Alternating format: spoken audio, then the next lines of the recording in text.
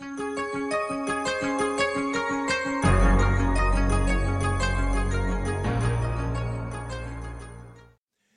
are very proud to be here this evening to launch a very important book by a long-time supporter of CIS. Geoffrey and I came to know each other about 2 decades ago when we were contributing articles to Quadrant magazine. He was poetry, mine were just general articles.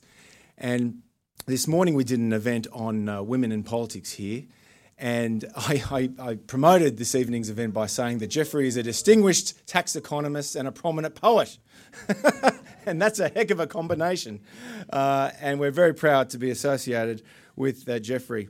And especially so given that the fellow we've asked to launch the book is one of this nation's most distinguished jurists and public intellectuals, and I am, of course, referring to the former High Court Justice Michael Kirby. Now, Michael Kirby, of course, was on the High Court from 1996, early 1996 until early 2009, and as it happens, this week is the 10 years exactly since Michael Kirby stood down from the High Court. And when he did so, the Australian newspaper wrote, and I quote, "Kirby's immediate legacy will be as a law reformer and public intellectual. That is not to forget an easy writing style which convinced others that judgments didn't have to be a torture test. Add to that his unfailing courtesy and generosity of support on and off the bench. But one criticism of Kirby, this is the Australian, is that he has been a results-oriented judge who searches for what he believes is a just conclusion." Now, if that's a criticism, we at CIS are proud to welcome that criticism. Ladies and gentlemen, please welcome Michael Kirby.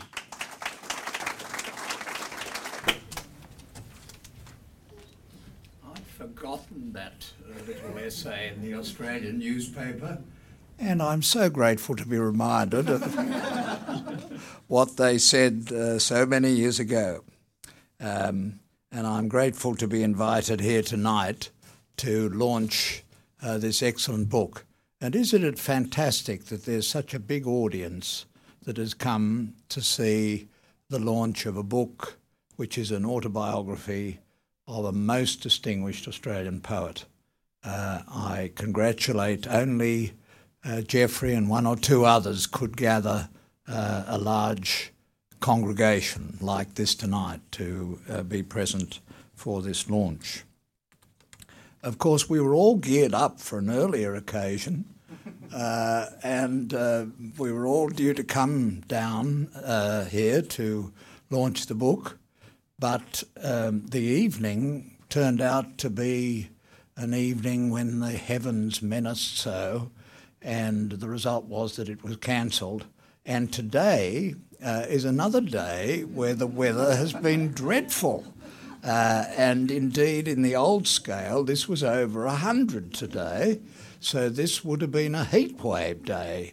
And you can sort of count on the fingers of one hand as you're growing up the days that were the heatwave days. And this was one of them. So, Geoffrey, you seem to have a lot of attention up there in the stratosphere, and I don't think the heavens menace this launch, but the heavens tremble in the presence of a mixture between a poet and a tax lawyer.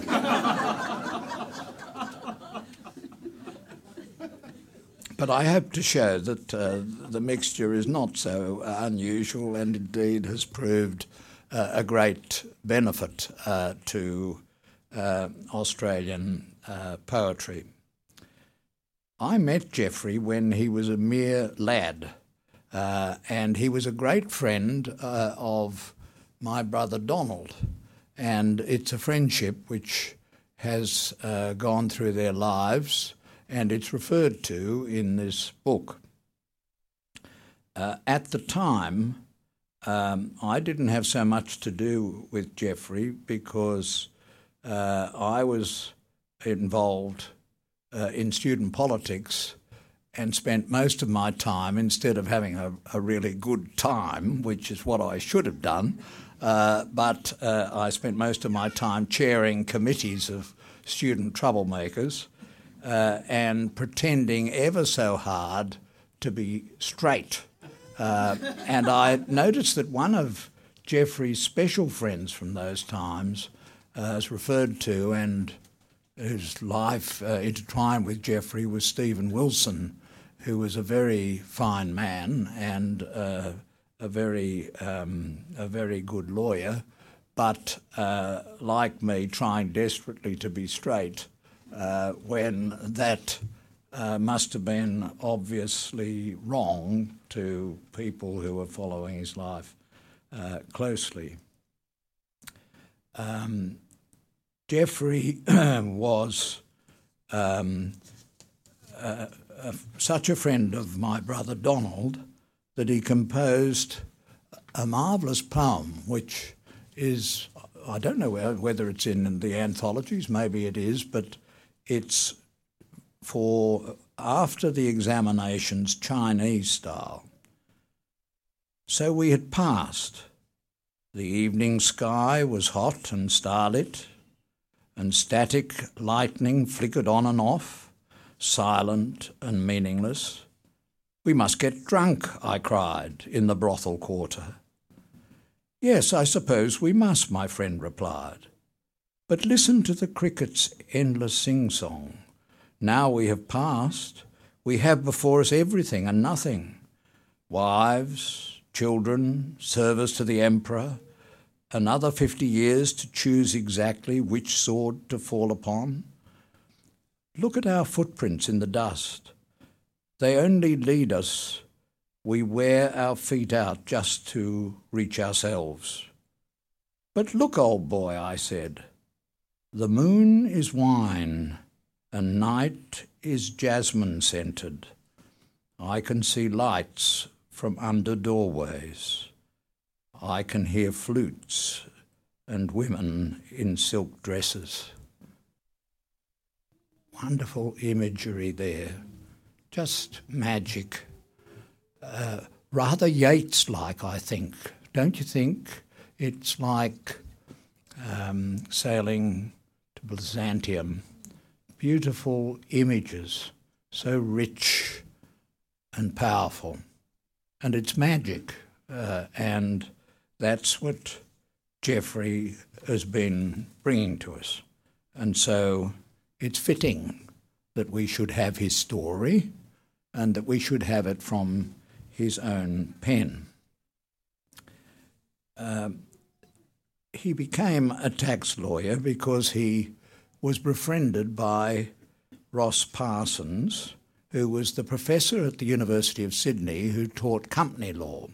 He taught me company law 2 years ahead of Geoffrey and my brother Donald, and he was determined that tax law should not just be the province of accountants, and that was an unusual theory at the time, deeply resented by the accountants, but because Geoffrey lived over the harbour on the north side, he gave Ross a lift home once.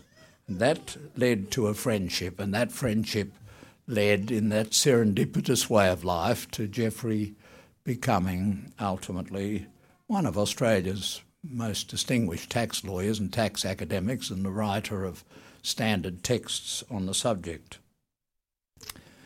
It's actually a very interesting question, isn't it, that composers and poets and artistic geniuses are human beings too, and they have real lives, and they have to make enough money to put marmalade on the table, as they say in some of the cases. And it's the story of Geoffrey's life that is captured in this book, which is now being launched. I went through a period of a crazy love for Gustav Mahler. I shared this with Prime Minister Keating. I was probably copying Prime Minister Keating, though I sort of drew a line over the French clocks and the Italian suits. But I really loved Mahler. My partner Jan, who's a very practical person from the Netherlands, couldn't stand him and thought he goes on and on, it's tedious and it's very long and he never knows when to stop. But I once went to Vienna, where Mahler was the conductor, Kaiserliche und Königliche, and I went secretly to the State Opera, which had been the Royal and Imperial Opera House there, and I put my hand on the entrance door, which was for the conductor. I just wanted to communicate with Gustav that his great hand had touched that opening door. And this is what this book is about.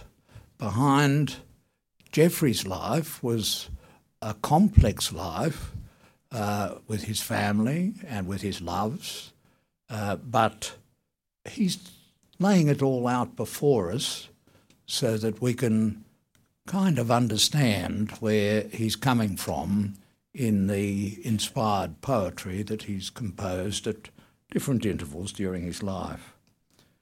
And I've no doubt that having read this book, there will be Australians who will look out for the houses in McMahon's Point that Geoffrey came from, and they'll be seen climbing up the staircase to touch the opening of the door, because people are funny that way. They want to communicate with the master spirit, and that happens to be what Geoffrey is. I mean, we all know the strange story of Wallace Stevens. I mean, his father was a very distinguished lawyer, and he became an insurance corporation giant, and he rose to be the vice president, not the president, of Hartford Insurance Company. He won the Pulitzer Prize for his poetry, but when Harvard offered him a chair and all the honours and so on, he couldn't leave them at all because he was the vice president of the Hartford Insurance Corporation of the United States. Wallace, like Geoffrey, had to put marmalade on the table, and so he hung in there in his other life. And this is the interesting feature of this book, that it sort of takes you through the poetic journey, but it also takes you through the life journey, and that is, well, let's be frank, a little bit peculiar. His life was a little bit unusual, to say the least, and he hasn't held back in the stories of his life. Now, Sarah Holland Batt, in a very interesting resume of this book, and she should be here tonight doing this job because she'd be able to do it with much more finesse about the poetry. She said, you really shouldn't have a chronological history of a poet because their lives are too serendipitous. They're getting images and ideas and thoughts from too many different sources, and therefore if you try to stamp on them the clock any more than if Tom tried to stamp on me the clock tonight and halt me from going on about this book, you're not going to succeed. But Geoffrey starts with essentially a story of his two grandfathers, and one of them, on his father's side, suffered problems of an economic kind that arose out of the economic situation of Australia at the time, and that his business was not good, and so he was sent up to, or he went up to Papua New Guinea what we call now Papua New Guinea, and he caught malaria and he died of it very soon after Geoffrey's father was born. His mother's father also died young. This is Geoffrey's mother's father. She was a bit ashamed of her father because her father was a doctor.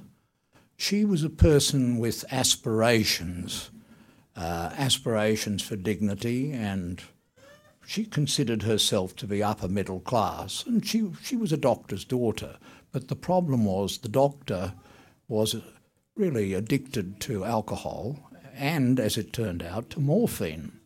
And that was a source of shame, and it led to his death from morphine overdose, so it was recorded.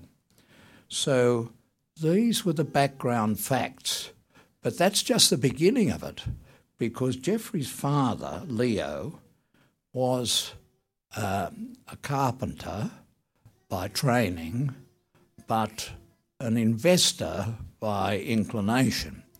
And he was a man who invested in real estate on the edge of Sydney Harbour.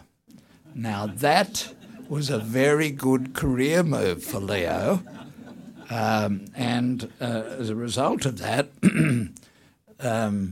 because he accumulated these three excellent properties in McMahon's Point, it led almost inevitably to an audit by the Australian Taxation Office. And this was probably Geoffrey's first encounter with the ATO, an encounter that he was going to live to love and to hate through the rest of his life. They found that his father, Leo, had understated his income. And the net result of that, no doubt, was a great embarrassment and all sorts of problems and so on. But he was a man who dropped his G's. I'm going somewhere. And all of this is vividly described because children remember these things, and no one more than a child like Geoffrey. His mother had delusions of class, and she was a very unusual woman, actually. She emerges from the book as a very unusual woman. There was a green book from which she would read to her children, but especially to Geoffrey. And Geoffrey thought, this book must have the most wonderful stories. And later he went to open it when he could read more efficiently, and he found there was absolutely nothing about the stories in there. It was a book that was completely banal, and she wasn't reading the book, she was making it up. She was a woman of imagination, and the stories that got into Geoffrey's mind and all the images from those stories were her mother's imagination. My brothers, Donald and David, who are here tonight, and I, and my sister, my late sister, had great luck with our father. He was a great reader. You know, I think that's a really important thing for children, to have parents who will read to them. And we can still tell, we never got any of the magic pudding or anything like that. No way. We got the Grimm's fairy stories, which were all so didactic. And if I am a didactic, results-oriented judge, it's because I was aware of the fact that there are great moral principles in this world and that you've got to do something about advancing them. Anyway, Leo, the father, dropped his G's. Iris, the mother, had imagination. And Geoffrey says he fell out of love with his mother after a certain time. That might have followed the fact that she discovered him masturbating in bed under the covers, and Now, how many mothers would you want to then say, "You are not the boy I thought you were"? Maybe she was trying to say then, Geoffrey, "You are not a boy and I thought you were." Are you sure you heard it right? Anyway, that's a sort of mother from central casting hell to say that to a little boy.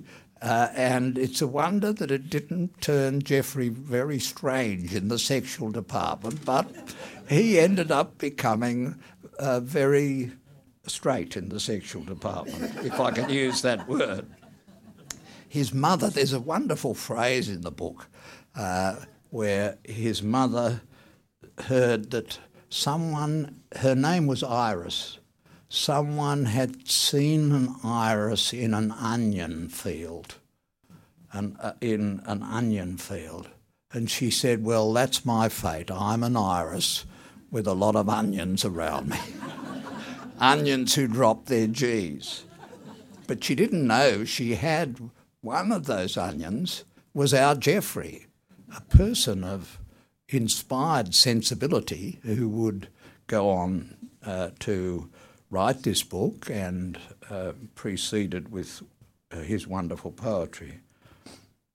But that's not the end of it too. Geoffrey had a sister, Diana, which happens to have been the name of our sister. Very nice names in the Lehmann family. Very nice names they have, old-fashioned names. And Diana, his older sister, had an adrenal gland difficulty, and that led to her having the gland removed, and it led to all sorts of problems in her life. And when she got a Commonwealth Scholarship, one of Mr. Menzies' Commonwealth Scholarships that put a lot of people in this room through university, why they had to change all that, I don't know. It was a very good system and a very fair system. And all of us who were Commonwealth Scholars have paid high taxes all our lives and not complained about it because that was the deal. But anyway, Geoffrey's sister Diana won a Commonwealth Scholarship, but she lacked confidence in herself, and so she went to Miss Hayes's school to teach her to be a secretary. And she became a law secretary. And she had a life which in some ways was unhappy, but ended up, after Geoffrey essentially saved her life, which is the story told in the book, it ended up with happiness in the relationship between Geoffrey, and she was very proud of Geoffrey's children by his two marriages. So they were the dramatis personae, and they're probably no more strange and peculiar than the rest of you in this audience and your family, but there was this clash between the mother and the father and the dreams of the one and the realities of the other. Geoffrey blames the situation with his family for his hopelessly conservative political stance through the rest of his life, because the result of the tax audit and the need to find a lot of money led to a number of problems arising by reason of the Landlord and Tenant Act of that time, which gave protected tenancies to people. And I believe somebody's suggesting protected tenancies again today. But protected tenancies meant that the free market didn't operate, and that meant the family couldn't get the immediate economic benefit. And Geoffrey said that unhappy incident in his childhood convinced him to let free markets reign. And that's why we're here tonight. I've never been invited to this place. You know, I've been everywhere. I've spoken in every venue of this nation I've spoken at. I've spoken for Gerard Henderson. But I've never been in this centre, so I'm glad at long last, as I approach my 80th birthday, I've made it here. Anyway, the book is divided into different stories. They're not chapters because it's chronological, but there's the story of his education at Mossman Prep, the story of his education at Shaw, and he's a bit hard on Shaw, but he does reserve special praise for Pat Eldershaw, who was the teacher who came into the class, and this is a wonderful story, and said, "How many of you in this class have got doubts about eternal life?" Just imagine being asked that sort of question at the age of 11. But Geoffrey was the only one who put his hand up in the class. And the teacher didn't tax him on why he came to that. He left that for later exploration. And that shows a really great teacher, and that identified a really original and unusual person. I wonder how many of you would have put your hand up in year 6 or 7 at school and admitted to not believing the whole shebang of biblical history, but Geoffrey did. He was a quiet and shy boy originally, despite his mother's discovery under the covers, and he soon cured that by joining the Push. Now, the Push was a very, well, I'd say liberated place. It sounds wonderful. It sounds almost so wonderful that it sounds a little bit like the gay world in 1983 or so. A lot of sex was going on and people were having a wonderful time. Of course, in 1986, HIV came along and that was a dreadful time. But Geoffrey and his friends, Geoffrey turned out to be a bit of a squib in this business because, you know, he just had that unusual belief, unusual for the Push, that you're better off if you just got one partner. So his life has been a search for a soulmate and a loving partner. He said he's written this book trying to be careful not to hurt people unnecessarily, to tell the truth but not needlessly to upset people who are still living. And I think he succeeded in that. His first wife, Sally McInerney, caught his attention because she pulled his tie, which is a most unusual thing to do to a young lawyer in a suit. She pulled his tie and he fell in love with her. He was warned by everybody, she's just too beautiful. It will not be easy for you or her. So it proved, but he greatly loved her, and that is the course of love. And out of the difficulties came a lot of very wonderful poetry. His second wife, at the conclusion of that relationship, was Gail Pearson, who is a really outstanding academic. She's an academic originally in accounting, now in law. Her areas are consumer protection and financial laws, very complicated technical stuff. One commentator said to him, "You'll probably get on well with her, although she's 29 and you're 40. You'll probably get on well with Gail because you're both so difficult."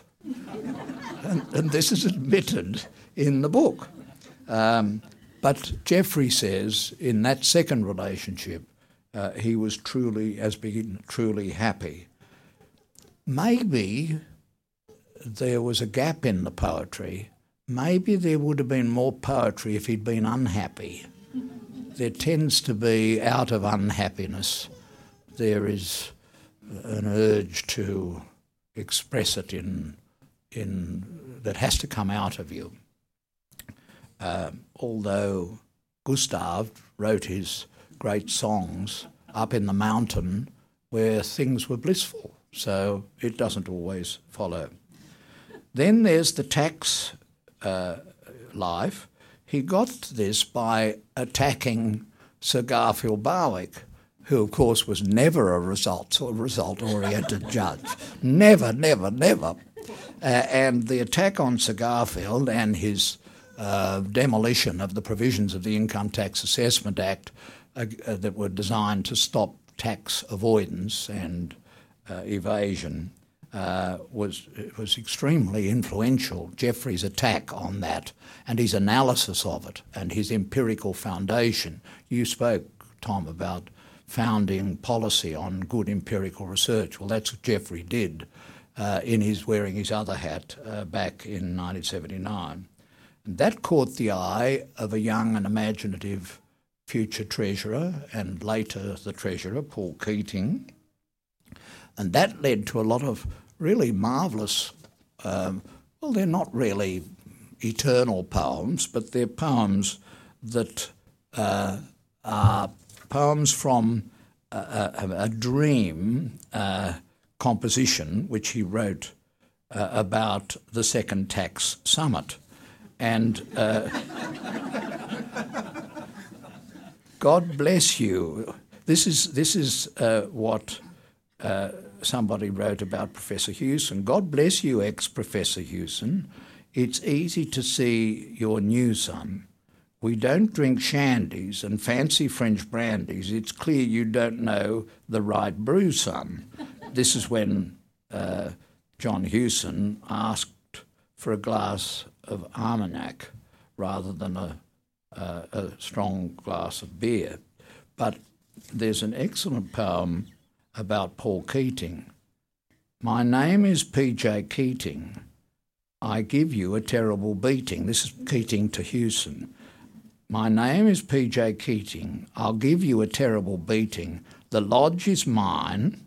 It's where I'll dine. So shut up and stop your bleating. This, in contrast to a lot of the other poetry, is from the sublime to the ridiculous, but it shows how he was trying desperately to link his poetic life and his tax life. He was given a weekly column in the Australian newspaper by Paul Kelly.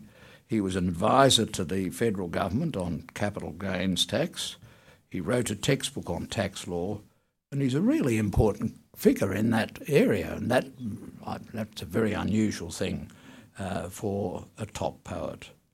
And then there's the poetry at school, poetry at university, writing to Quadrant, getting together original poets and others at the university, getting up in year one and asking, any of you want to join an association for original thought amongst poets, composers? And he just got up and did that, and all sorts of interesting people, including Les Murray, came along, and that was the beginning of a very long friendship with Les Murray that suffered an interruption when, as things happen, they denounced each other in different passages, but Les Murray chose a most unusual journal of record to denounce Geoffrey's Nero's poems, which was the Catholic Weekly. But that led, I don't know if it was Geoffrey's Presbyterian dislike of the Catholic Weekly or of what was said, but anyway, they fell out of love for a while, but I understand that is now in the process of healing, as tends to happen as you get older. So, the features of Geoffrey's life that are here are he is a person of words and has always been, ever since his mother made up those stories beside the bed. He is a person who understands the magic of words, and he's very, very good at it. He has an excellent memory. His son Harry persuaded him to start the book with a memory that he penned, which goes back to a time when he must have been only a little bit more than 2 years of age. And how far can we go back to the first memories? Anyway, it was about the Japanese submarines in Sydney Harbour, because don't forget he's on McMahon's Point, or the roundabout there, and that is very vividly recorded, and so many things in his book are vividly recorded. He had a family which was strange, but not all that strange. And he writes his book as a kind of prose novel with lots of images and detail that come from his skill with words and with his love of detail. He knows that out of the detail come the central ideas. He says to me that he's glad that he didn't keep diaries, because if he'd kept diaries, he would have had cluttered up with just too much information, where he's had to strain his memory to actually remember his life and to record it, and that's what this book does. But I said, well, why did you write the book? And he said, because Gail told me to. But I said, that's not good enough. I want to know why you obeyed that command, because it's a labour, it's a hard work. And he said, I wrote the book in order to try and make sense of it all, which I suppose is what most autobiographies are trying to do. They're trying to look back before it's not possible to record things and to try to make sense of it all. In the very last chapter of the book, which is called Kararong, he goes back to Cavafy's poem, Ithaca, which speaks about Ithaca, the end of the voyage, being a poor place where Odysseus gets there. But Ithaca hasn't cheated you, Cavafy says, because it was a splendid journey, and it was that mattered. The excitement of dropping anchor in unknown harbours and escaping from man-eating giants, and the ebony, amber and perfumes picked up at Phoenician trading stations. And so that was what Cavafy said we should be doing in a book of this kind. And in the last chapter, Geoffrey explains that Kararong, an old fishing village south of Sydney, is at the heart of my Ithaca. In 1990, Gail and I were staying with Ian and Marilyn Fincham, who were friends of our family when I was young. We were staying with them at their beach house in Kararong. We'd just finished dinner. At 9 p.m. there was a knock on the door. Door in, an estate agent who lived across the road was standing there in a white nightdress. Notice all these little images that he's remembering. Not just she was standing there in a nightdress, it has to be a white nightdress. There's a house up the road on the beachfront, she told us. It's just come on the market. We walked up and stood on the road looking at the house. Before anyone could say anything, I said, I'll buy it. And I then turned to Ian with embarrassment and said, Ian, only if you don't want it. The house is on a sand dune, and we grow sand-loving Australian plants that do not grow at Linfield. Flannel flowers and red and yellow kangaroo paws. Kararong is at the end of a long road through uninhabited bush, a naval firing range on one side, and on the other side, beyond some trees and scrub, a long surf beach going on for miles, deserted for most of the year. Kararong, in the local Aboriginal language, is place of many winds, and so his Ithaca is a place of many winds, and Leeward, as every sailor knows, is the place where you are protected from dangerous winds. It's that side of the vessel that is not going to be subjected to dangerous winds. So this is a book which has lots of quotations from Geoffrey's poems, and I'm not really competent to go into them more than I have, but it's a book that explains the word master. And Geoffrey, I'm going to be hovering outside Currarong, and I'm going to be going up to the front door and putting my hand on the front door in order to imbibe the spirit that you have shared with the people of Australia and have explained in this wonderful book.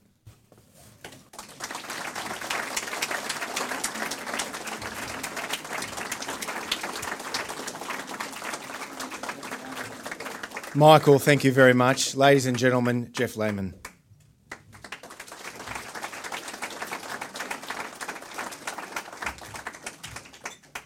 Thank you, Michael, for that wonderful launch speech. I could not have imagined anything better than it. Thanks, Tom, for suggesting and hosting the book launch here. CIS and Greg Lindsay and Tom have been great friends to me for many years. I'd like to thank Philip and McGuinness, who can't be here for family reasons, who agreed to publish this book, and Kathy Bale, who is here, my publisher, both from the University of New South Wales Press, or New South as they now call themselves. They've been wonderfully supportive. I'd like to thank Fiona Smith, who I've not met, and she probably isn't here, but she was an absolutely brutal editor, and that's what you need with the book.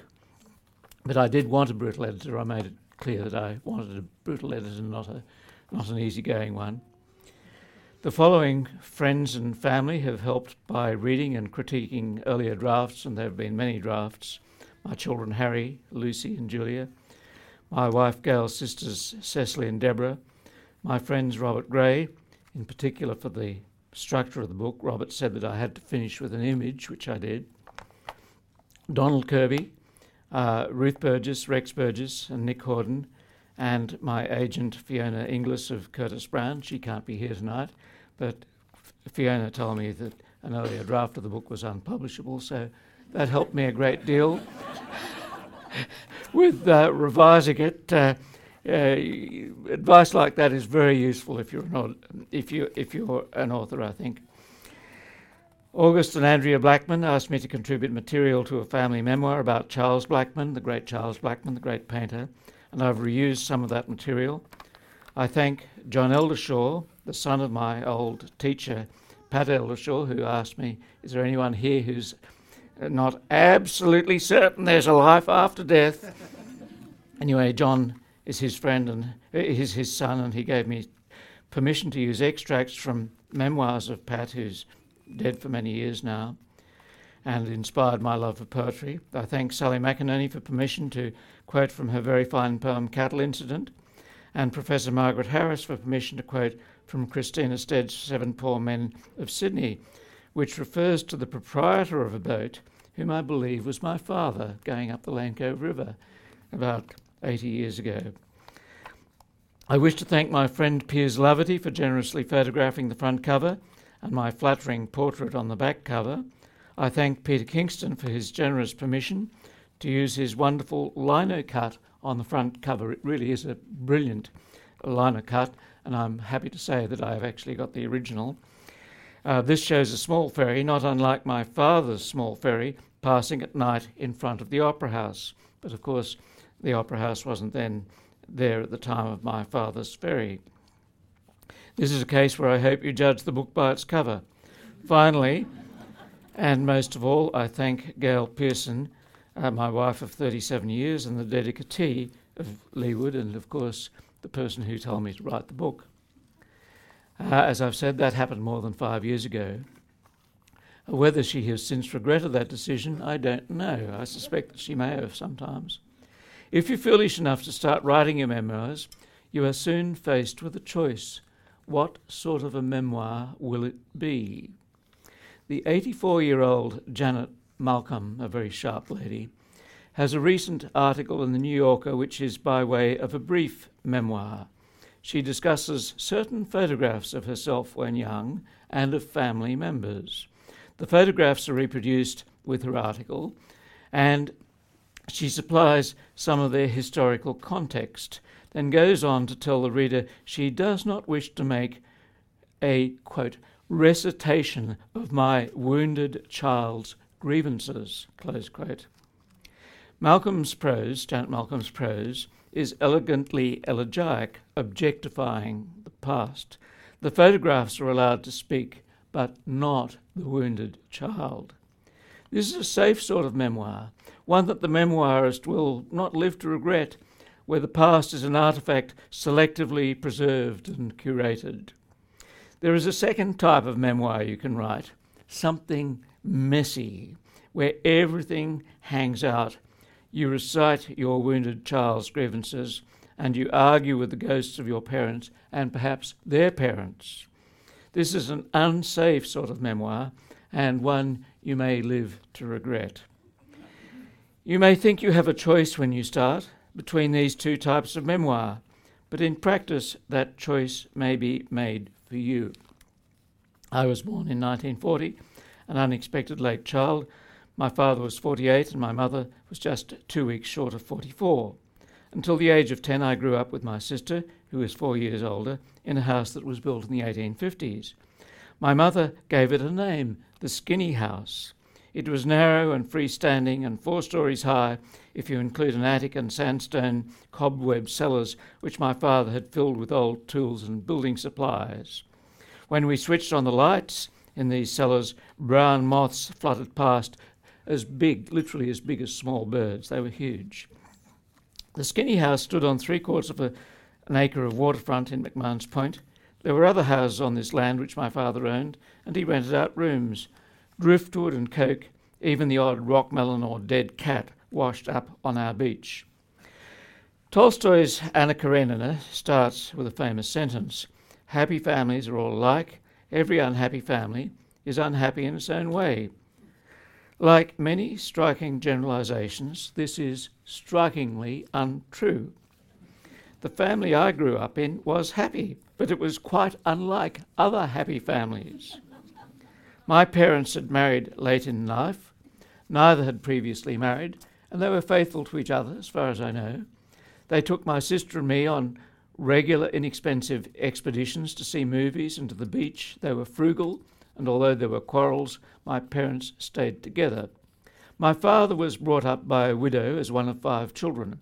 His father, who was a German carpenter, built the first Anglican mission station in New Guinea, caught malaria, and died the day after he got back to Sydney in 1891. My mother was also one of 5 children, brought up by a widow.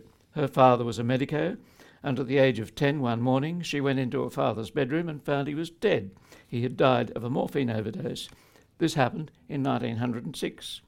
Until the age of 10, I slept in my parents' bedroom. I never saw them express spontaneous affection for each other.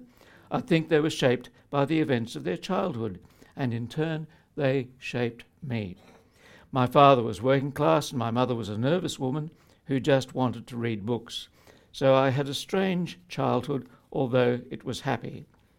When I started writing it, Leeward had to be the second type of memoir, an unsafe memoir, in which the wounded child recites his grievances.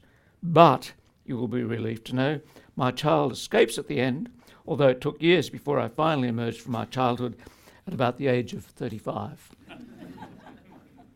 I am an optimist. Steven Pinker's The Better Angels of Our Nature shows that over time human lives are getting better. With each generation there is less violence and we live longer. For most of us, our lives are more fulfilling than the lives of our parents. And with luck, our children's lives are likely to be better than ours. Now, you might think I am selling you a brand of strange moonshine when I say this, and you may think that we are born in original sin, and Steven Pinker's optimism is off with the pixies. But there is a simple reason why things get better. When life evolved, life forms that were conscious outcompeted life forms that were not. But consciousness is a double-edged sword from an evolutionary viewpoint. Conscious beings can choose between multiplying and not multiplying. The unhappy beings may suicide and not want to multiply. So we're hardwired to want humanness to want happiness and improve our lives. And we have. Human beings are a wonderful species compared with the knuckle-walking ancestor we shared with the chimpanzees 6 million years ago. Chimpanzees are mean, devious and hierarchical and do not appear to have changed much over 6 million years. Chimps do not share treats when given the opportunity. Kindergarten children tested in an identical setting did share treats spontaneously. We stopped walking on our knuckles, we stood up and began to use our hands, and we became smarter and developed the ability to feel guilt. No other species does. They've actually carried out tests to show that no other species really does feel guilt. Dogs pretend to feel guilt, but they don't really. So we're a wonderful species, although we feel guilt. And that's one of the reasons why we are so wonderful, because we feel genuine guilt. In Leeward, I quote Miranda in Shakespeare's The Tempest. She says, "How beauteous mankind is, O brave new world that has such people in it." Thank you.